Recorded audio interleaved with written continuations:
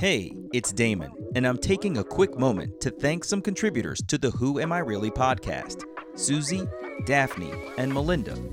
One of them was a guest on the podcast before, and another is an adoptive mom in an open adoption who said she learns a lot from listening to the adoption and reunion stories on the show. I know the majority of the Who Am I Really podcast's guests are adoptees, but it's also heartening to hear that adoptive parents and birth parents are listening to us too. We thank you for that. If you'd like to support more adoptee stories being told, changing the narrative about adoption, and helping people to open up with their truth, please go to patreon.com/WAIReally. Oh, and one more thing.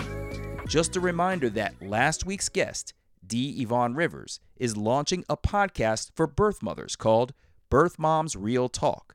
It will be available on all podcast platforms starting Saturday, June 26th, 2021. Here's Yvonne to tell you a bit more. Hi, my name is D. Yvonne Rivers, and I will be launching Birth Moms Real Talk podcast. This is a podcast where birth moms will share their journey and chat with each other, allowing you to listen in.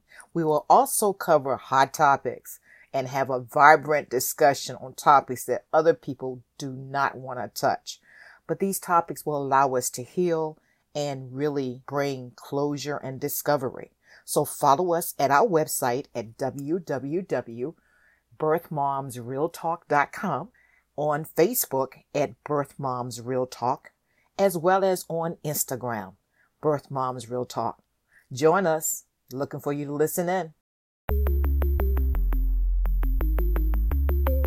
Who am I? Who am I? Who am I?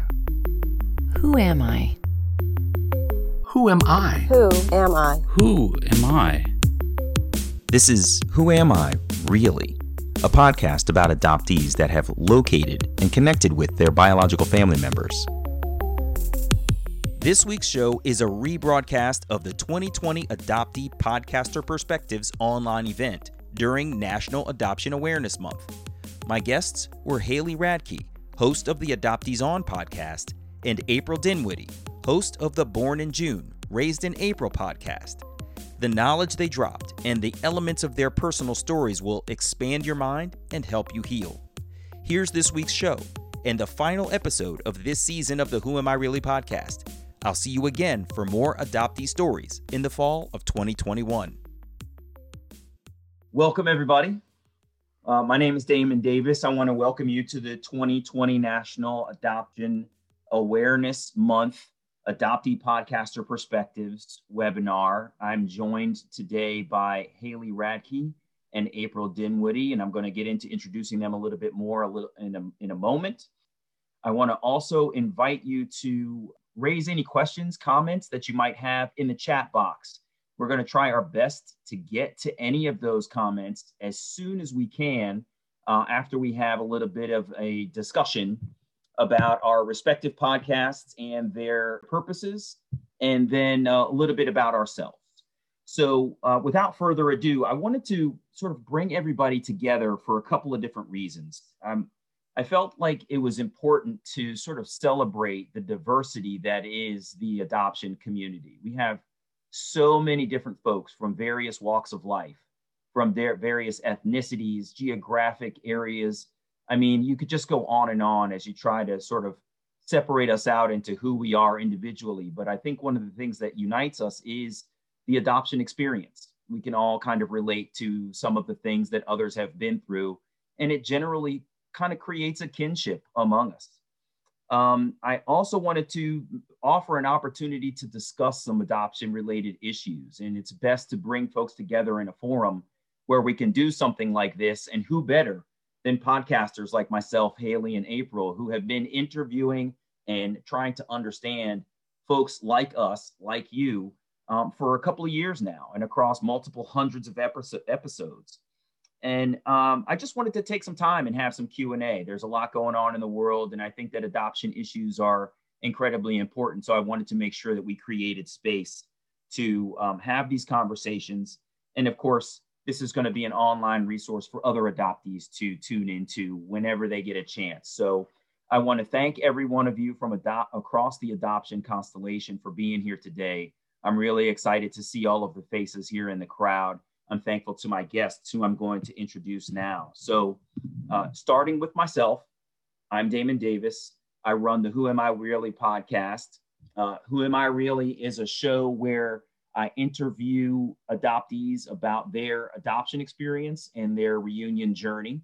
It's a straight storytelling podcast. I launched it in March of 2017, and you can find the show online at whoamireallypodcast.com. You can find the show on social medias at WAI Really. I'm also going to introduce Haley Radke. Haley is the host and producer of an adoption podcast called Adoptees On. Adoptees On started in June of 2016 and recently crossed a major milestone, passing the 500,000 download mark. So props to Haley for an amazing show. Those downloads apparently span 140 countries around the globe, which I find absolutely fascinating. So welcome, Haley. You can find Haley online at Adoptees On Podcast on Facebook. You can find her at Adoptees On social media, and I'll leave her to do some of the rest of her intro after I finish. But before I do that, I want to say a little quick word about April Dinwoody. April is also an adoptee podcaster. Her show is Born in June, Raised in April. It was launched in February of 2016, is now in its 5th season. You can find her show online at aprildinwoody.com, and you can find her on socials at June in April. So with that, I'm going to tell you a little bit more about my show just so that you get a feel for it. And then I'm going to kick it over to Haley so she can talk a little bit about her show and who she is. So as you probably know, I'm an adoptee. I'm in reunion with my biological parents separately. And I should say quickly, I'm going to use the words biological and natural parents and things like that interchangeably. I don't mean them as any disrespect to anybody within the adoption constellation. I simply use them for clarity as to what that relation of that person is to me. So if you hear words that don't necessarily resonate with how you describe a biological relative, a natural relative, or what have you, just recognize that I'm using them interchangeably for those purposes of identification, not as a signal as to my closeness to that person, for example. So I was inspired to locate my biological family when my wife gave birth to my son. He was my first biological relative I ever knew, and it was an amazing experience. I also had some other experiences where I had family members who recounted history that just really helped me understand that there was a whole other family out there that knew a biological history of mine that I wasn't aware of. And it just really inspired me to seek out my natural relatives. So I was very fortunate. I found my biological mother working only 2 blocks away from me in Washington, D.C. I was able to reunite with her on her birthday for a surprise. And it was just an amazing experience. But one of the things that I realized was as I started talking to other adoptees, I realized not everybody's story was as heartwarming as I felt mine was. There were an array of different experiences. And so the more I talked to other adoptees about their experiences, the more I recognized I need to help these folks share their stories, their voices as to what happened in their adoption experience. So that was the reason that I started the Who Am I Really podcast. I've said a lot. I'm going to pause. I want to turn it over now to Haley Radke. Make sure you come off mute. I want her to tell us a little bit about herself, her adoption journey, and then tell us a little bit about your podcast and what made you get it started. Thanks, Damon. I'm so happy to be here with you all today. And yes, I too am adopted, and I had a closed domestic adoption. I'm in Canada, and I reunited with my first mother in my early 20s, and we had a very brief 4-month reunion, and she cut off contact after that. And then about a decade later, I reunited with my first father, and I have 3 half siblings who are now all young adults. And we had a very tumultuous reunion. We had the honeymoon period followed by great problems, which led to a lot of counseling and digging up all of those hard things that make relationships challenging when you are related to people, but perfect strangers as well. And so I'll put a pin in that. I've listened to podcasts for years and years and years and loved podcasts before they were cool. I used to have to download them on iTunes and then transfer them over to my little MP3 player as I was walking to university to occupy my time on my walks. And so when I connected with some adoptees on Twitter, and we were connecting with how challenging reunion was, and I just was like, oh my goodness, there are more people like me. This isn't like the perfect happy reunion for everyone. And I just got inspired and really thought it would be amazing if we could share these conversations in podcast form. And one of the most beautiful parts about podcasts, and I think probably Damon and April will agree with me, is how intimate they are. We get to have a conversation one-on-one with our guest, but then sharing it with you, the listener, you're invited into the conversation and feel included. And I love that. That's one of my favorite parts about podcasting and why I've listened for so long. And so, yes, my show is called Adoptees On, and I've been podcasting for, I think, about 4.5 years now. And I've just built a really amazing community around my show. And yeah, 140 countries. Isn't that wild? I wrote down the top 5 just in case you're interested. So actually, though I'm in Canada, most of my listeners are American, about 70%. Then Canada, the United Kingdom, Australia, and Ireland, all of whom have their issues with adoption. So I think that's why majority of my listeners are from there. And on my podcast, I too do a storytelling part, as Damon does. And then I also have a healing series where I interview adoptee therapists and we talk about the actual issues that adoptees face. A lot of the times when people find my show, they think, oh my goodness, I didn't know anyone else felt this way. And so it's a really beautiful way of connecting, welcoming adoptees into the community, and just knowing that they're not alone. April, why don't you tell us about your show and yourself? Hey, thanks, Damon and Haley, for making the space, and for everybody for being here. Community is everything to me and has grown to be such a container of healing and connectivity for my journey of transracial adoption. So I am a transracially adopted person. I appreciate you, Damon, so much for putting some context around language. I use family of origin, mother of origin, father of origin, family of experience, mother of experience, father of experience to talk about my adoptive family versus my birth family. But I toggle between language. Language is so critically important. So I spent a little bit of time in foster care and then was adopted into the Dinwiddie family, white community, white family, colorblind, the whole nine. So there was this layer of adoption and then an additional layer of differences of race and culture that was present in my experience, and virtually zero kind of holding or conversation or recognition of either one of those things within my experience as a child and through, adolescence into young adulthood until adulthood, which is where, the conversation gets to see the light of day, because I'm creating it through my podcast and in those conversations, also creating conversations within my family of experience. I am in partial reunion with my family of origin on my mother's side.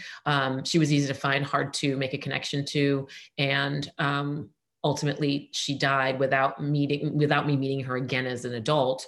And then my half siblings found me, and I am in reunion with my maternal side of the family.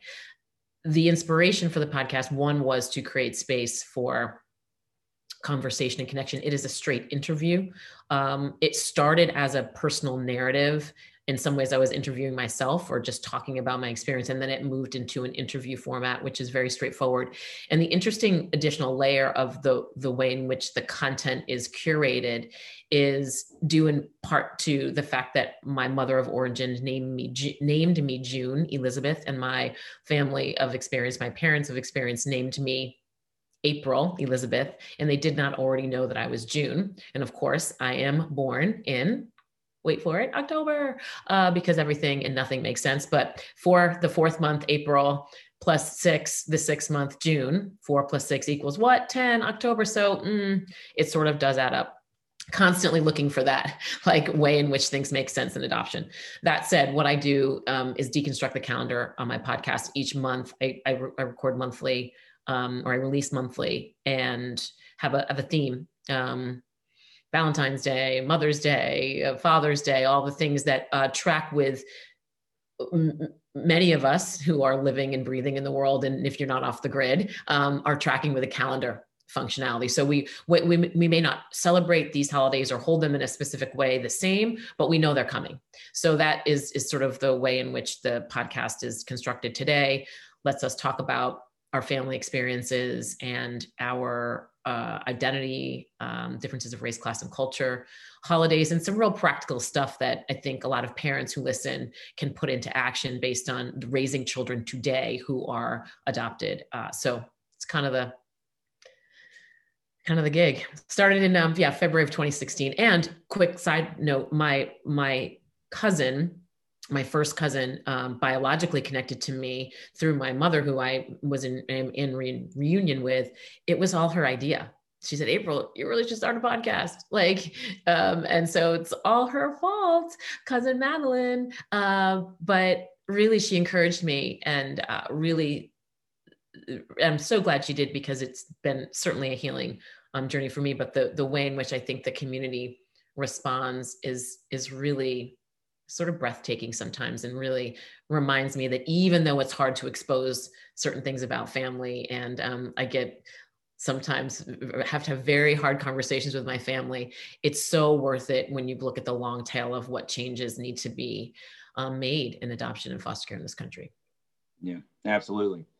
So one, I appreciate each of you sort of sharing a perspective as to where you've come from in the adoption constellation, how you arrived at this point of podcasting about it. I think it's interesting to hear that kind of color from each of you. Haley, a longtime podcast listener who just said, you know what, I can help these stories come out by making my own show. And then obviously, April, your cousins, suggesting that you create a space for this kind of conversation. I think it's really cool.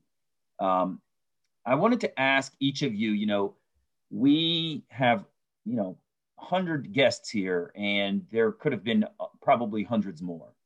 And in having spoken with each of them over time, we have all learned something new and different. I know I have sat on my show and listened to people and gotten a new perspective. I've learned a new piece of jargon in the adoption constellation. I have heard experiences where I thought I knew the direction of the story, and it's gone a completely different way. Some of them happy and wonderful, and some of them incredibly dark and surprising as to how people can treat each other as humans. What I would love to know from each of you, and April, I'm going to start with you. How has your perspective on adoption changed as you have interviewed more and more guests? You dissect the calendar as part of your podcast.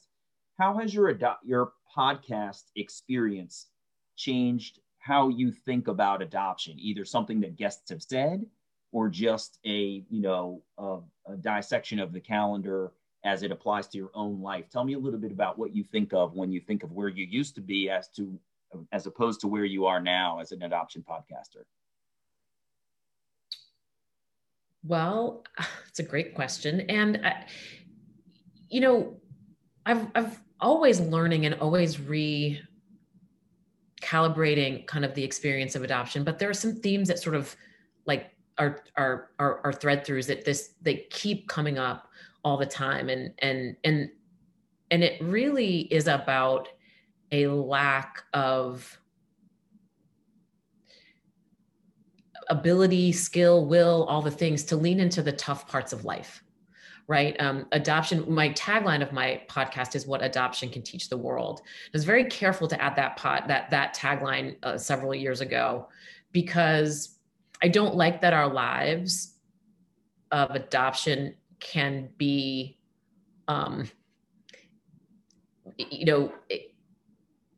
exhibits of, on some level, some of the hardest relationship identity work that there is, and facing the really hard things about our human existence.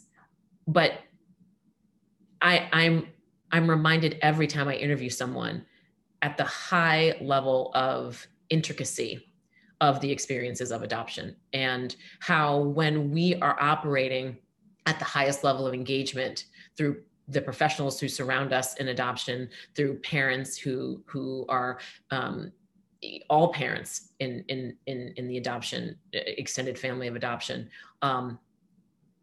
If we're operating at the highest level, that's what all parents should be operating at that highest level. And the irony is that what I've learned to come in kind of and link together in my brain, which I believe is true, if more parents operated the way in which adoptive parents should operate, steering into complexity, being open about identity formation,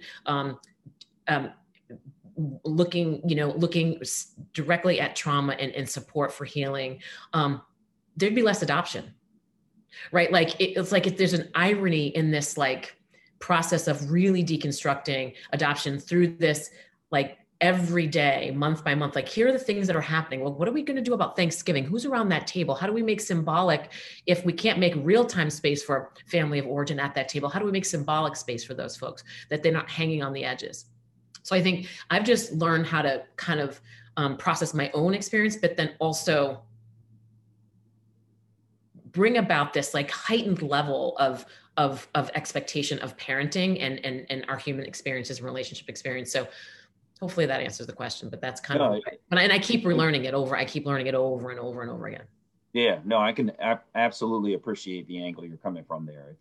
You're right. There's a lot to be said for the consideration of how parents, be they parents of origin or natural parents, adoptive parents, are thought of, how they interact with us, be it in reunion or in our daily lives, in adoption, what have you. I mean, there's a lot of complex intricacy there that needs to be considered. And I think it's even lost on many of those folks that we're close to, be they adoptive parents or natural parents, what has transpired for us to have been transplanted from one family to another family. Like, I don't even know if they actually get it, right?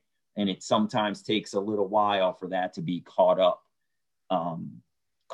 for them. So Haley, let me ask you the same question. You have been podcasting for 4 years, and I'm sure that you started from a certain place, and that your experiences with interviewing folks over time, and especially as you've had this healing series, you've had experts on who have an array of different topics that they can convey to the audience as to their own expertise in trauma, in therapy and healing, and the adoption journey in general. How has your perspective changed from, say, podcast 1 to, the 5,000th download?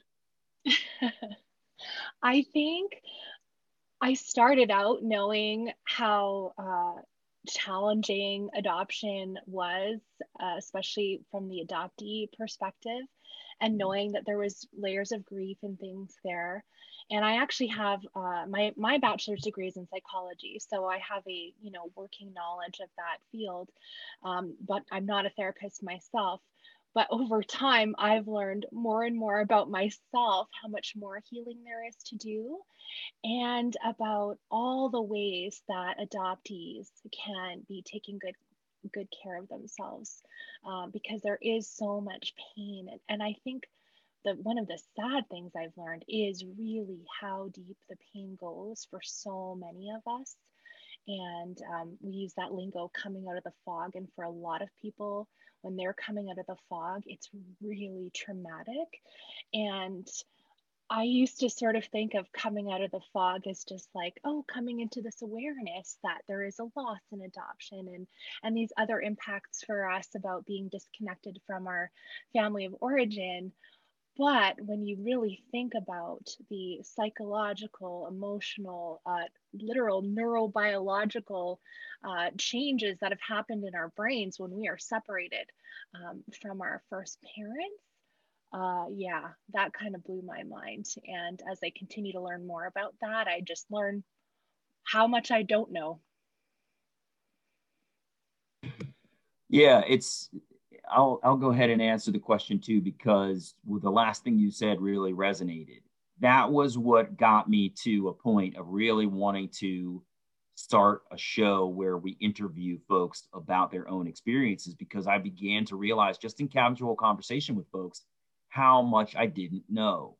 And so for me, I was talking to folks again about this, what could almost be termed like a Hallmark made for TV tearjerker movie. Like this young kid goes away, goes to college and graduate school, blah, blah, blah, has this great, amazing life, has a son, and then goes and finds his biological mother. And she's working around the corner and he surprises her on her birthday. Like it seems like a movie script. But as I spoke to other adoptees, I realized, some of them would say, yeah, my parents were horrible people and they never should have had children. I've had people say, I located my biological relatives and I just realized how different we are. And I chose not to have anything to do with them, or vice versa. They chose not to have anything to do with me. And I began to realize the array of experiences and how drastically different they could be.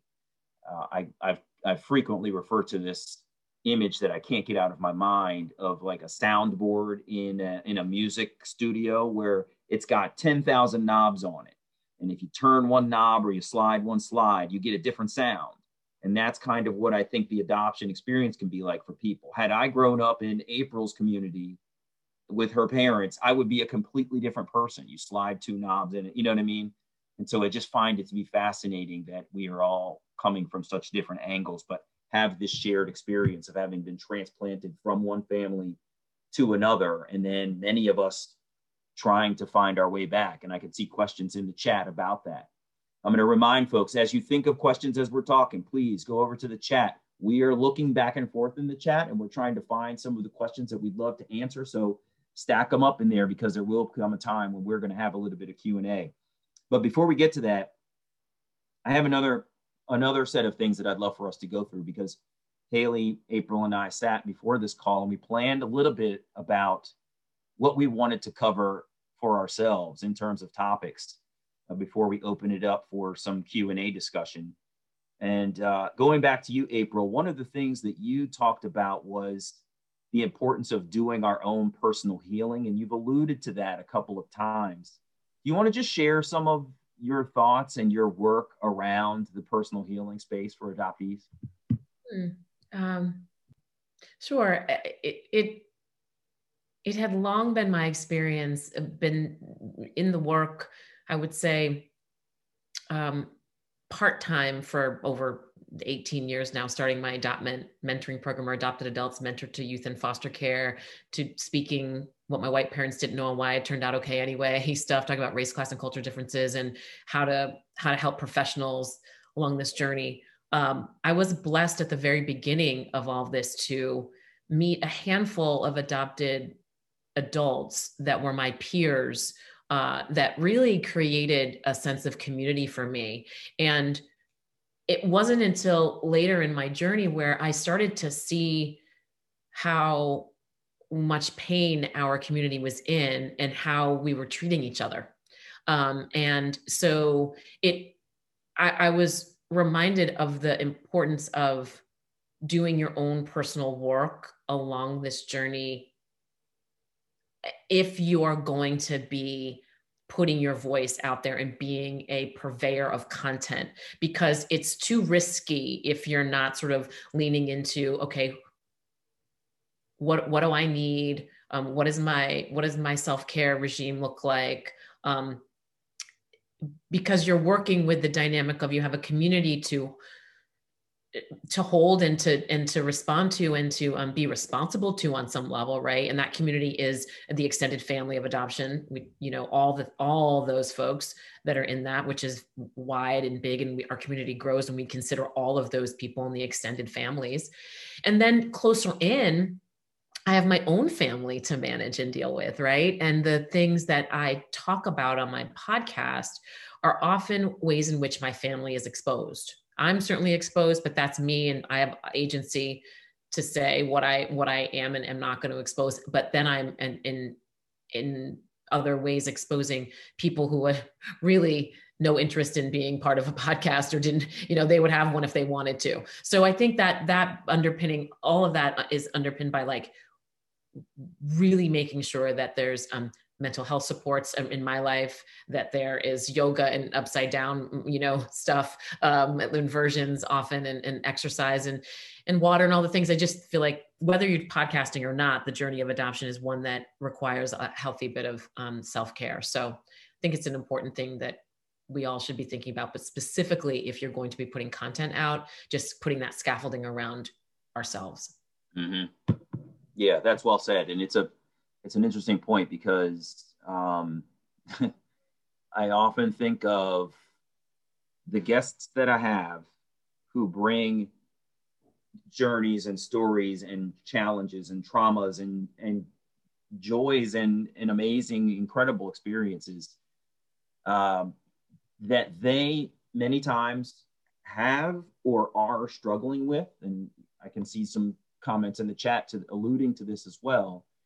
And I try to help folks through it, but as was said, I'm not clinically trained. I'm just an empathetic listener. But I also recognize that we, as the podcasters, like, you come along on this person's journey as they're telling it, and you get emotionally invested in this person as well. And I don't know about y'all, but I have cried and laughed with so many guests over time. And some of that personal care is empathizing with the person and making sure that you create space for yourself to sort of decompress from the elevated emotion that you felt having been part of this person's journey for 60 to 90 minutes as you talk through the thing. And then as you think about the entirety of the adoption experience, and it's just how many different ways it can be sliced for the good, the bad, and the ugly. I mean, it's just really incredible. But I think you're absolutely right that there's an incredible piece of the self-healing, the acknowledgement of your own needs for care that is incredibly important. I'm going to turn it to Haley. I want to give her an opportunity to sort of respond to that, and then obviously ask or address the issue that she would like to raise. So Haley, over to you. Did you have anything that you wanted to sort of respond to in April's comments? And then what you wanted to talk about was the whole truth about adoption, not just the heartwarming reunions, but the entire truth. So let me give you a chance to respond to April, and then talk a little bit about telling the whole truth. Thank you. Yeah, I think one thing our listeners don't get a chance to see is the conversations we have once we stop recording. So, Damon and April, you're mentioning, all of these really hard things that people will share with us. And, I've spent many times crying after we've recorded, and making sure that the guest still feels safe in sharing this episode. Is that something they still want to do? Because I'm not a reporter out to get them and put up some story that they're not comfortable with once we've chatted. I've never had that happen, have someone pull it. But and then also just making sure a lot of people after interviews with me, they'll feel the same as if they've had a therapy appointment. Again, I'm not a therapist. It's more just spending all that emotional labor for an hour, right? And they're so tired, and for a few days after, they might be feeling drained and all those emotions and things. And so I think part of my self-care, just like you, Damon, I'm that empathetic person, and I do feel like I'm taking it on, but I try and care of them after we chat. And so that for me feels like I'm also building into myself, because that's something I really That's just me. I don't know. I can't help it, no matter how much my therapist tells me I need to cut that out. But yeah, going to talking about the whole truth about adoption, I think that this is sort of how we got here, with thinking that all the adoptee reunion things are the heartwarming stories. Is that's what we see on the 6 o'clock news. And Damon and I talked a little bit about that when he was on Adoptees On a little while ago. And those are the things that are reported and shared. And those are the videos that go viral, those moments at the airport when you're coming down the escalator and you have the hug moment. And it was always so upsetting to me that they don't show the after and the fights and what it feels like to send off a nasty email because your bio dad didn't reply fast enough to your email first one. Right. No, not from personal experience. That's just, hypothetical. Right. As an example. Yeah. So I think that in telling the whole truth, the good and the bad, and showing like the reality of things, that we're helping other adoptees who are going through a search and reunion experience know what to really expect. We've really failed adoptees in setting them up for this expectation of the honeymoon reunion, when that is only the first stage, if you're even lucky enough to get a reunion. Mm-hmm. Some people don't even want a reunion. So telling the whole picture, I think, is really important. The other thing I wanted to say about podcasting, and especially these adoptee voices, I think that we are having a social impact changing the adoption narrative for the general public. And in sharing the whole truth of the story, we're really challenging people's preconceived notions of what adoption is. And not just that, we are, I don't know if you want to hear this, listeners, we are training listeners to have language that they can repeat to their friends and family to tell the whole truth about adoption.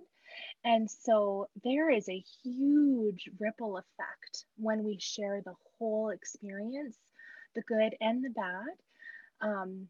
And I also want to add this, that you always want to do that from a safe place, because it's not always the right time for you to tell your whole truth. But it is when coming from a place of healing, as April said, that's when we can really share the whole adoption experience, the good and the bad. And I think will really impact society.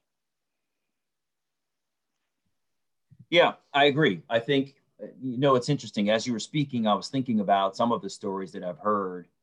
And one of the things that, I've heard, and I'm sure you guys have heard from your guests, because you alluded to it, Haley, the idea that speaking to another adoptee about your experience, and in many cases, it's the first time they've ever shared their entire journey with somebody.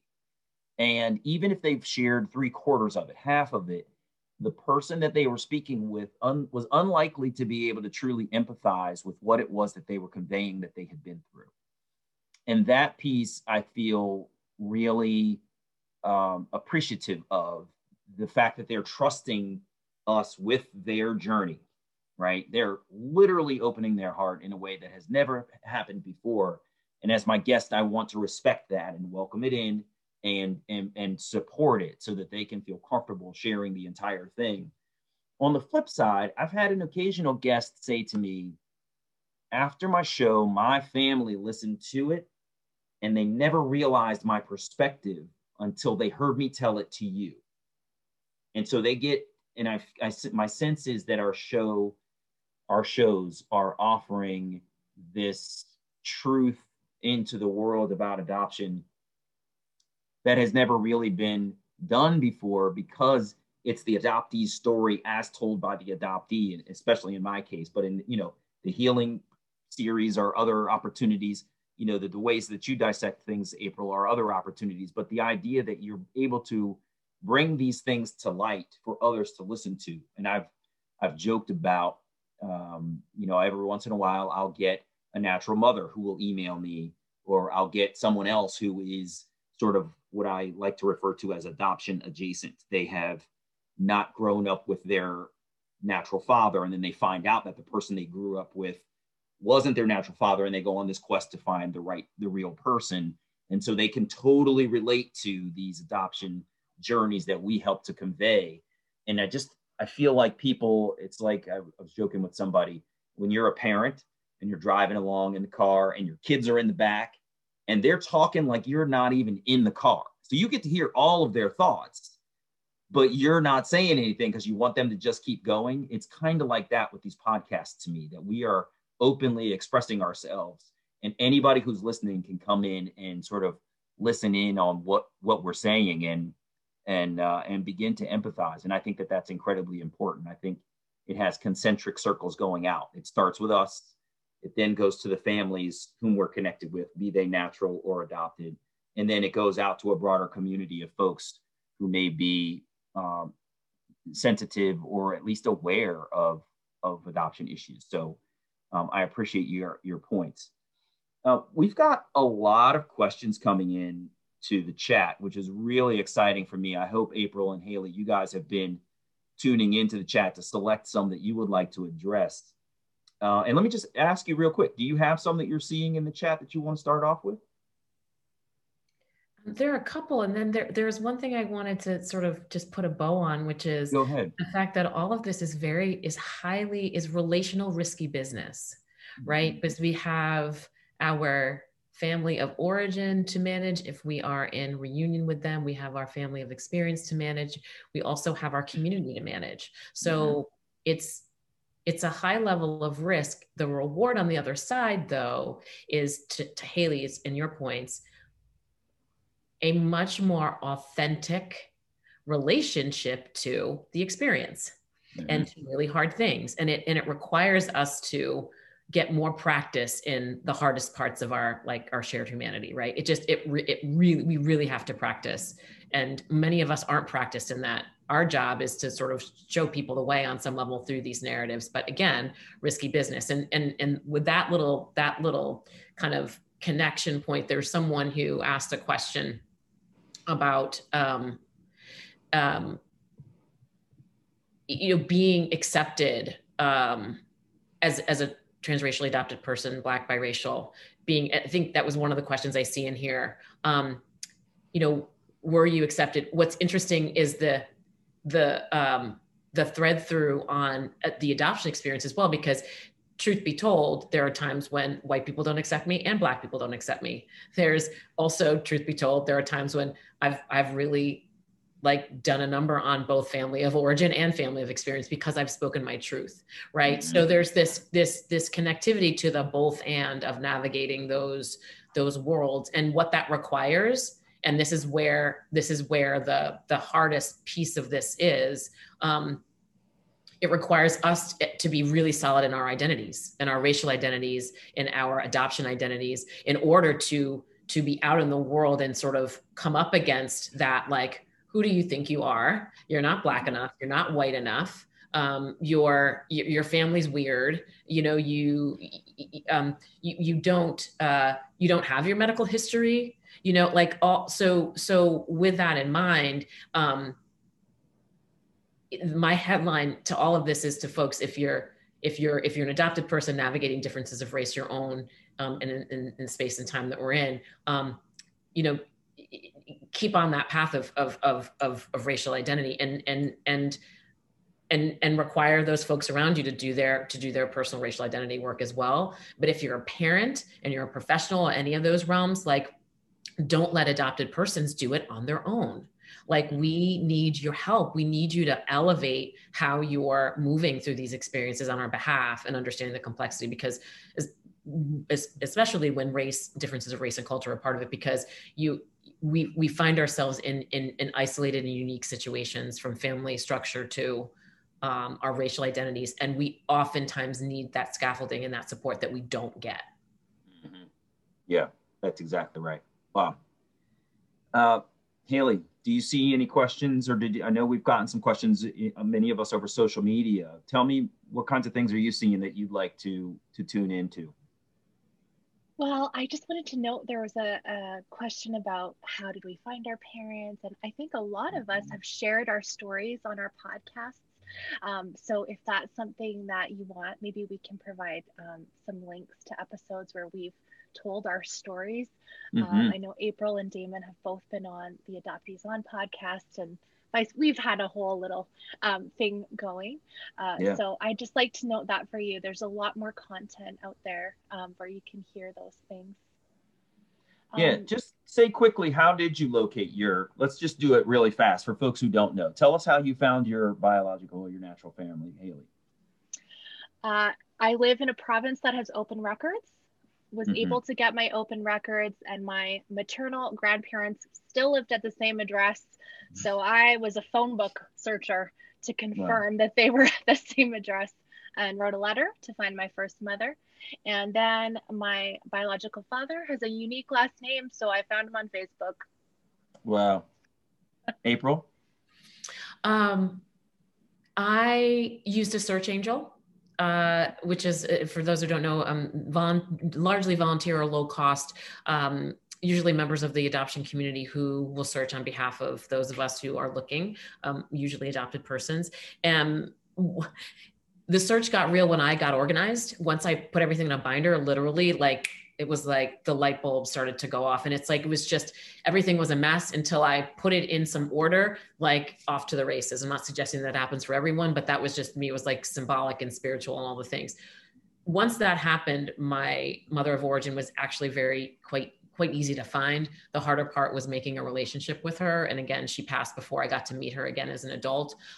My father of origin, due to very extreme circumstances around my conception, sexual violence, rape, my mother of origin, in the couple of conversations I had with her, would not give me any information about my birth father. So I'm still on all the DNA sites and trying to track to, genealogists and stuff to see if we can find him.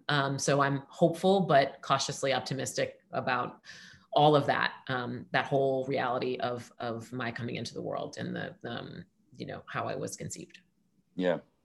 So I've also had Haley and April on my show, so we can all share out links to the interviews that we have done with one another so that you can hear us each tell our full stories from them. But in my journey, I was born in Baltimore, Maryland, and I always knew that. So I reached out to Baltimore City Social Services when my son was born to initiate a search.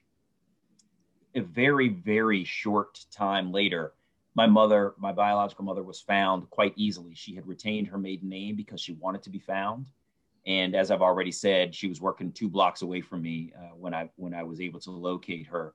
I haven't alluded to my natural father yet. So interestingly, my biological mother told me who she thought the right guy was. And I sought this dude out, and we chatted for a little while, and I was just like, I'm not feeling this guy at all, just zero connection. And I was ready to let the relationship die. And he actually cut it off in a very brief letter that basically said, I'm not the dude. And I was shocked. And so I ended up letting the whole thing die in my mind and sort of wrapping my mind around the fact that I might never meet this dude. And interestingly, my wife's mother, my mother-in-law, is also an adoptee. So we got in this big swirl of a conversation about trying to find her relatives. So we all did DNA tests, and totally randomly, I wasn't even looking for this dude, my biological father's name popped up as a connection to me on Ancestry DNA. So this thing that I was starting to let die in my own journey and just give up on suddenly was brought back to the fore. And fortunately, he was receptive and had fond memories of my mother, which I thought was great, which was completely opposite of the reaction the other guy had. He couldn't even remember her. So there you can hear sort of a different array of how everybody's journey goes. As I look at the names on the screen, I recognize many, and I can remember some of the various stories that we've heard from each of you about how you have attempted to found or not found your biological relatives. So it can be a struggle. I'm going to take a question that I just saw come up in the chat, which basically alludes to the idea that we're doing great work. we're elevating adoptee voices, but is there a danger to sort of positioning this work as making it seem like adoptee voices are the only important voices that matter? Let me turn it over to you guys to see what your opinions are on whether we're just, we're speaking loudly and we're speaking clearly about the experience. Is there a danger of making it seem like we're the only voices that matter? Haley, you want to go first? Why? Because I had the most shocked look on my face. I don't know. I feel like it's our turn. I think I probably have a really biased opinion on that from some of my interactions with other people in the constellation who have really denigrated adoptee voices, including to my face, which is very upsetting. And so I know I have healing work to do. You guys, I just said that. But yeah, I think we really need to hear from more adoptee voices. I'll double down on that, Haley. And also the way that I have manifested some other connections to this work, I think it's a valuable question. It's a valid question, right? It's 100% valid, no question. So Rich, you put that in, totally valid question. And one that, as I've gotten more into the professional element of coaching and being in connection to professionals, which is where I sort of really started doing that work. And I'm not a clinician. But what I found is that we absolutely have to have an open relationship to parents, or else this will continue to be a solo journey for adopted persons, right? Without that higher level of engagement from professionals and parents.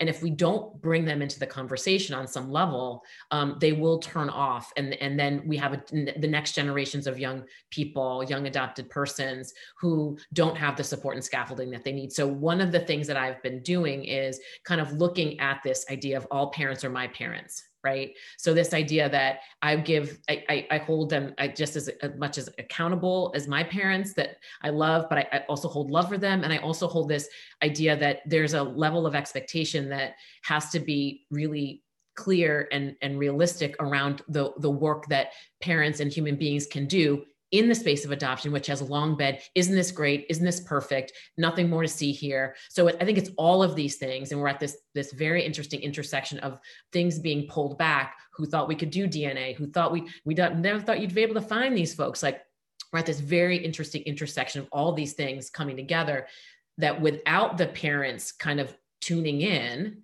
and being in service of this better way, we will continue to have generations of folks. That said, adoptee voices must be at the center.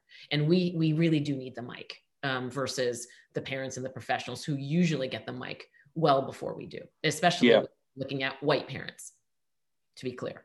Yeah, I like the last piece that you said, that basically everybody else gets the mic before we do, because that was exactly what I was going to say, that adoptions happened without our acknowledgement nor consent. I mean, we were infants. There's no way we could have been expressed an opinion, except for the cries that we probably had when we were, in whatever way, if you were adopted as an infant, taken from your biological mother. If you were adopted at a later age, you obviously had sensitivity to where you came from. And you're like, where do I keep going? And why do I not have a home yet? Whatever the sort of circumstance might be. So there's this whole adult world that has been operating on our behalf before we've had this opportunity to have the mic. The other piece, though, that struck me when I thought about initiating the podcast was I started looking around, and many people have said this to me about on the show or what have you, is I was searching for adoptee voices, and I just found your podcast. And they're finding me like at episode 120, 130, whatever the thing is. But when I was searching for adoption podcasts before, when I initiated the show, they were often adoptive parents talking about their own experience in adoption. And they were often shows about how to adopt, what the process is, the legality, what you can do in different areas, resources that you might have. Point being, everything that I saw aside from Haley's show at the time, I hadn't discovered April's yet, was directed at the adults still. It wasn't directed at the adoptees, which was why I felt like I wanted to jump in. So back to Haley's point, I feel like it's our time. I don't think we're in any danger of making it seem like the adoptee voice is the only voice that should be heard. Quite frankly, it hasn't been heard enough before this moment. So I'm of the opinion that we're in the right space at the right time to amplify this experience that we've had. It's a lived experience that's real. It can't be denied. And therefore, I think it's the kind of thing that needs to be shared. So think about what additional questions that you guys would like to pull from chats or social media. I want to address one here that's in the chat from Tim. He says he has a basic question relating to the podcast. Who are we really? You know, the idea of our origins and our experiences, it sounds like it's something that he's struggling with. And I've heard that before, and that can come from a variety of different angles. There's the person who has attempted reunion and had secondary rejection. There's the person who lived their life and is a late discovery adoptee, someone who grew up not realizing they were adopted and then suddenly hears or discovers the news, and their life has had a tectonic shift in the way that it was, in the trajectory that it was on previously. And it can make you struggle with who you are. There are folks who have fears about learning about their conception, hoping that it's a story of love, but ultimately learning that it may have been something else. And that can be something that they struggle to not let them define who they are. Say a couple of words about how you help people to sort of center themselves on the being that they are, the person that they are striving to be, versus allowing the adoption experience itself to define their life as an adult. It's a really good question. Recently, I did an assembly for like 500 kids. I do a lot of school assemblies, and we speak, I speak about my adoption experience and open up this whole conversation about family structure and identity and differences of race and culture. And one of the questions was, how from a young person, a junior high schooler, right? So they're ready. We're not usually ready, but the young people are ready to stare into complexity, and they want to ask, when given the invitation, they will come in. But one of the questions was, how have you not had your adoption identity and your race be the defining things? How have you come through this experience to be able to speak on these things? And I'm still on that journey. I think I'm still on that journey. And part of the fast track of that journey has been about recognizing that I have a voice, and I have the ability to share experiences and to bring other folks into that conversation in a space of, to Haley's point, which she does so beautifully, and Damon, you as well, 100%, this container of real psychological and emotional safety, one that is a place of warmth and a place of discovery and a place of real empowerment. So part of my growth and how that happened, I think that how that growth actually was exponential was in starting this podcast and being and being squarely rooted in this idea that, oh yeah, there's more to tell, there's more to say here, and I if not, why not me, right? Comes with its risky business, like I said, but it comes with a lot of an empowerment from an identity standpoint. And I want to make sure we get to this question that's in there at some point too about professionals and adoption competency stuff. But I want Haley, I want you to stay on this for a second, but I don't want to lose that because it's so important. Go ahead. Well, I think that's a perfect segue. I think identity formation is so critical for us, and I'm still doing that in my late 30s. I've mentioned this to a few people, and just in the last couple of weeks, like I'm still discovering things I like because I've suppressed so far down, just being who I should be for everyone else around me. And so I think that's kind of just a lifelong journey. Sorry to say, but as far as adoption competent therapists, that's so critical. And the people that I have on my show as therapists, they're all adoptees themselves. And so I pre-screen them to make sure they are focused on the adoptee experience, but yet because they are adoptees themselves, they have that lived experience. But I feel like that's quite a luxury to be able to have an adoptee who is your therapist. My therapist is non-adopted. I actually found her because the group of psychologists and therapists that she works with work mostly with foster children. So they all have a really good understanding of attachment and trauma, which are things that I really think are very important when you are looking for a therapist as an adopted person. I think people have a variety of ways they like to go about healing. So really investigate what you think will work for you. Like I have people who strictly focus on healing through creativity means and writing and art and those kinds of things. And then I have the people who are very scientific focused and say, I want to see the studies that prove that EMDR is going to work for me, or brain spotting, or any of those scientifically proven methods. So I think there's a lot of research to be done before you're able to find that. And then now I'm speaking as, I'm white, domestically adopted to white family, but there's a lot of complexity with race and LGBTQ issues and those kinds of things. So you also want to make sure your therapist will hold space for you as a whole person, what other identities that you bring to the table. Because yes, we are adopted people, but we are all more than just that. So I think the other point before I let you guys answer that is I want you to know it's okay to ask your therapist or potential therapist or psychologist those questions before you meet with them. And if it's not a good fit the first time, you can keep looking. And that I feel like people kind of get stuck in like, oh, well, it's kind of scary to like ask them questions. And you can ask them like, hey, have you ever read The Primal Wound? Or have you worked with adult adoptees before? You absolutely are in a seat of power when you are choosing your therapist, and you can ask them those questions to pre-screen them. Absolutely.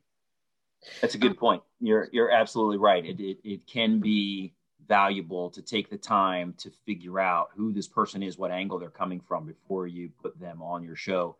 I'm going to get back to your question in a minute, April, but I just want to address someone. Lori here says she's going to be starting a blog and she wants to list out resources that are available on the blog. This relates to that. If you take the time to vet each of these and share them as your own trusted sort of library of resources, I think that's a valuable use of your time. So thanks for that question. April, I'm going to turn it back to you. You had something that you wanted to address that I want to make sure that you get to. So go ahead. Yeah.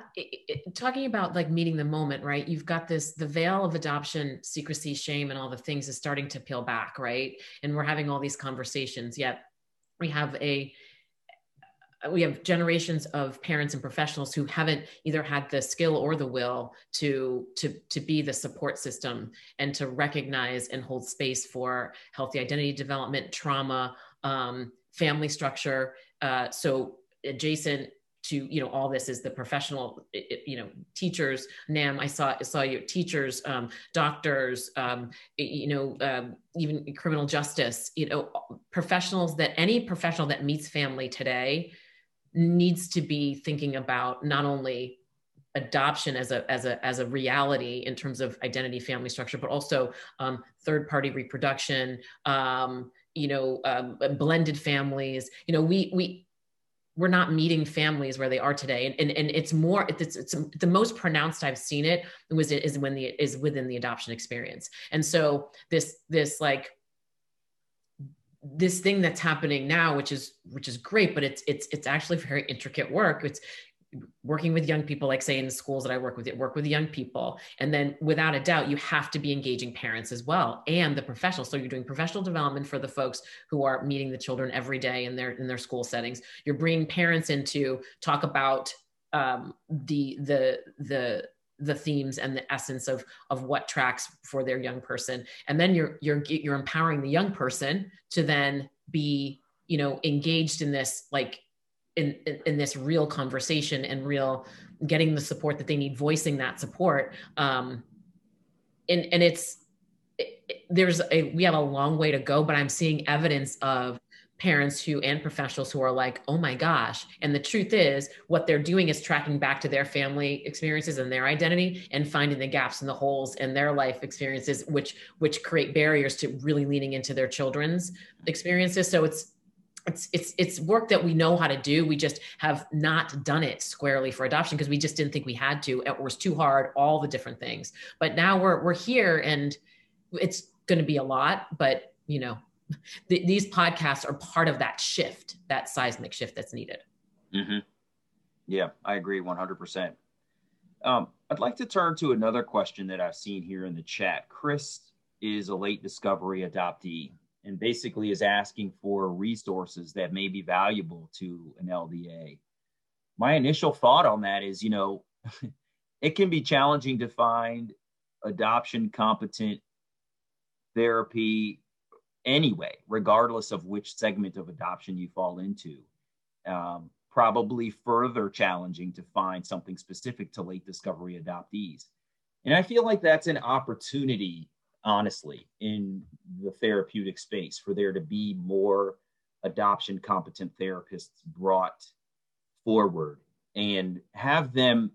I will frequently share my show with people who are in any level of therapeutic delivery, because I want them to allow folks to have a resource that they can take away from their therapy session and say, let me go listen to some other stories and find some things that may be valuable to me. But that's not necessarily sort of LDA specific.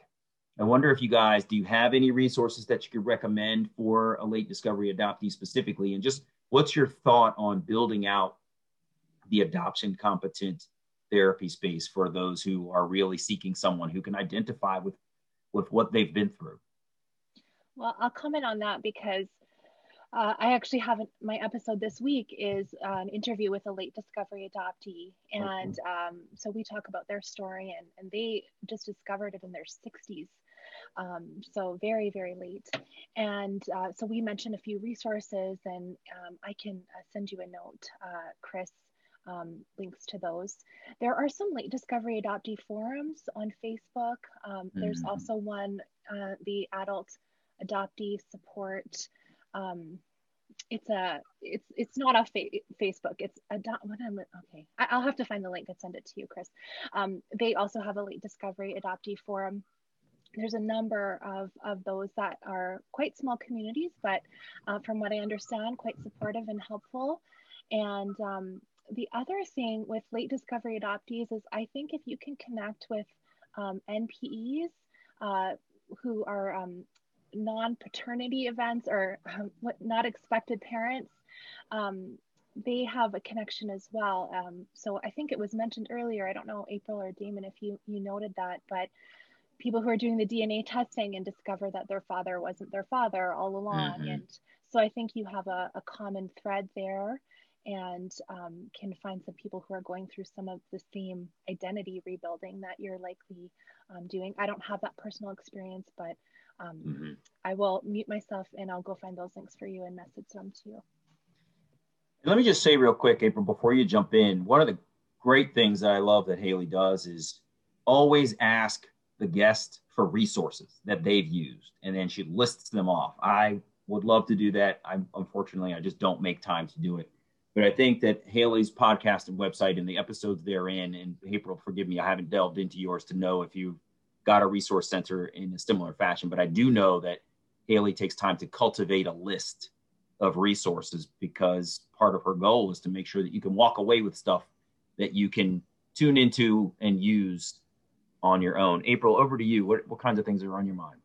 Yeah. So I don't have a resource section, but I do try to add into the podcast, like when there is something that people have utilized, just to let people know where to find that. There are some, there's resources in a lot of places, but it usually isn't curated super well. I mean, Haley does one of the best jobs I've seen at, of pulling those together for the community, which is fantastic. So thank you for that. Just back to the adoption competency piece of this.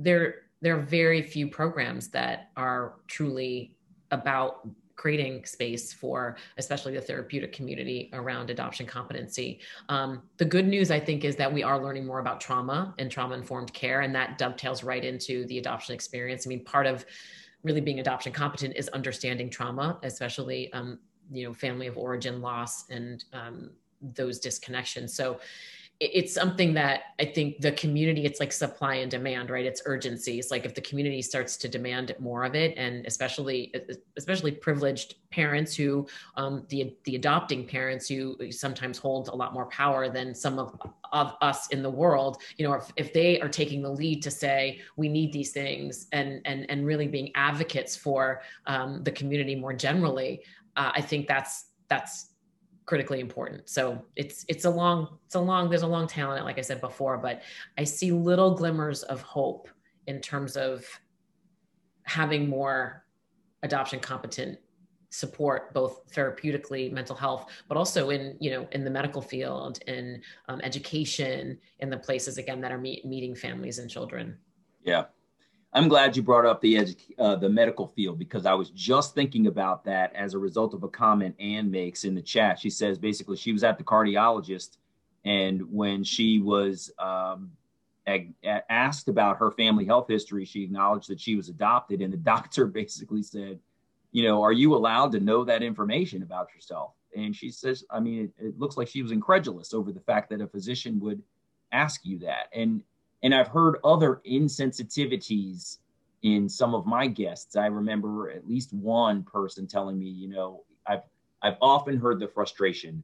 I would go to the doctor, they would ask me my family health history, and I would have to say, I don't know, I'm adopted. And there's that first layer of just personal frustration with the fact that you're not able to contribute to your own medical care because you don't know. The next piece has sometimes been stated as, and then the medical professional would scratch a line through my paper. And that kind of act can be very, it's minimizing, it's kind of dehumanizing. It basically says, well, this part of this person doesn't exist.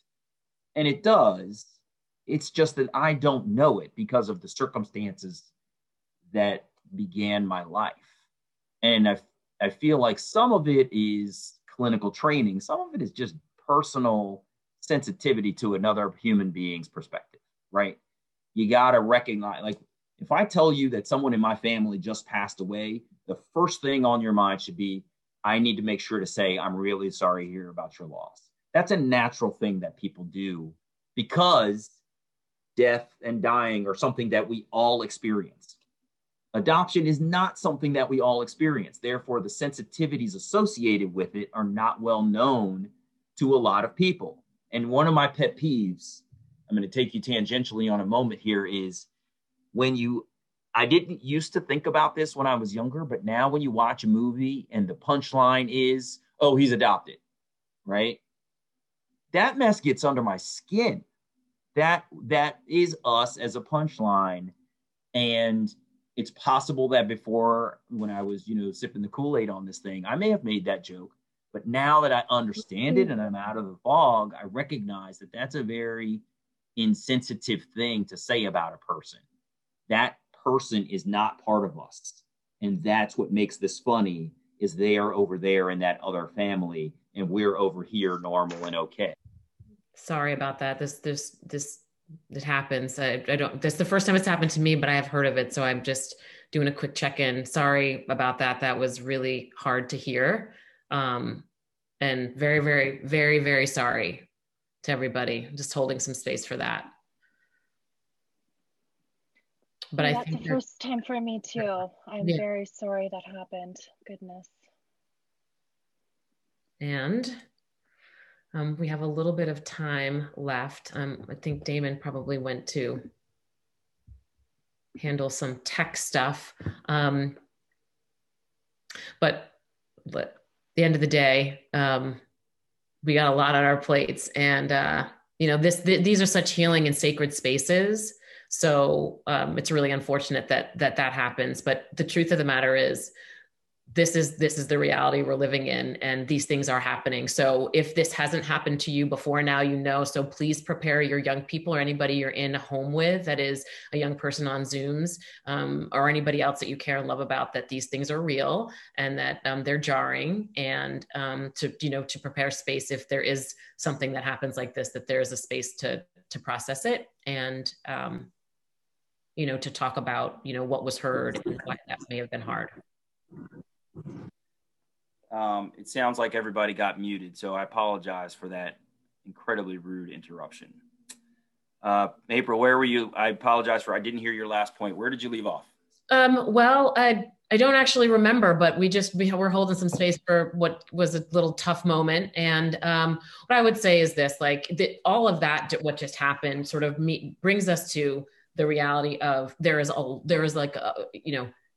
so much complexity in our world right now. What I find very interesting, and not that I like it, but the truth of the matter is that so those of us who've been swimming in the complexity pool for our entire lives can meet some of this with, a little bit more of not an understanding, but just the fact that I swim in complexity all day and have since I, left my family of origin. So that just means that, one, going back to what's been tracking here, taking really good care of ourselves, making community spaces like this for ourselves to be in conversation, to be, holding, some grace and softness for us as individuals. And at the same time to require that those people around us step up their game. And that, the professionals, the parents, us as a community, that we are doing things like this, Damon, that you've been so amazing to host and bring us together on, because, there's a lot. And without this support and without these connections, we'd be doing it solo. And that's not okay anymore. So I'm grateful to you, Haley, too, and to Damon for, being part of this, and for everybody on this in the Zoom right now. Yeah. Thank you. That's well said. It's, I got to say, it's a privilege to be entrusted with the work that we're doing. And I don't always know what direction it's going. I really do sort of take it person by person as it comes. As a podcaster, I think that that's important. And I think that building one person up and being there in the moment with them creates a collective calm and sense of sort of a therapeutic almost session that allows people to relax and let go in a way that they never have before. And I personally feel a lot of gratitude for anybody who entrusts me, and I'm sure you guys feel the same way, with their story, their journey, their personal feelings, their intimate experiences, not all of which have been awesome. Some have, and that's really incredible. And I'm super happy that it has been. Not everybody gets that. And I think that it's incredible that folks feel that they have found a place to open up. And that's, attributable to each one of you guys. So we're almost at time. So I want to just take a moment to go back to each of you and just offer you a couple of minutes to just share some parting thoughts and things you'd like to leave the audience with. I started off with Haley. So April, let me turn to you and let us know what's on your mind.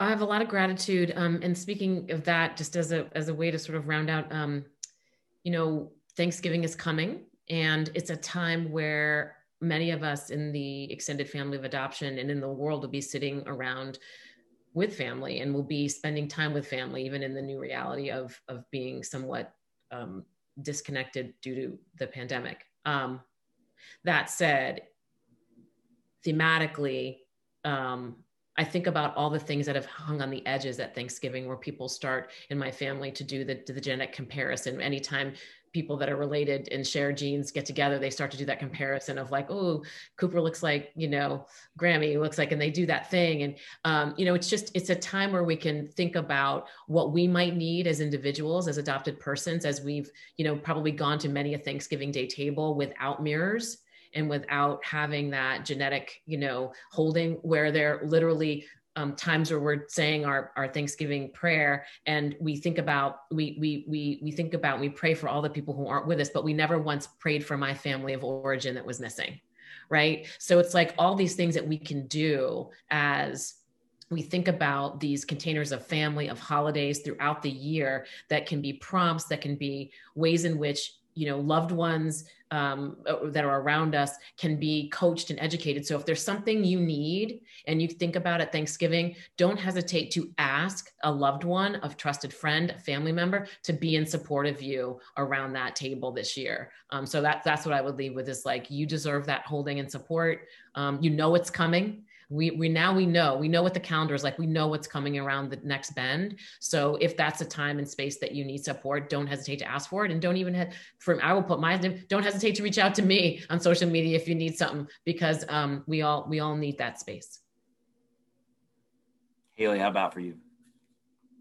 Well, I want to just thank you both for including me in this conversation, and I want to express my thanks to the adoptee community for how well they love and support each one of us and our fellow adoptee podcasters who are lifting up adoptee voices.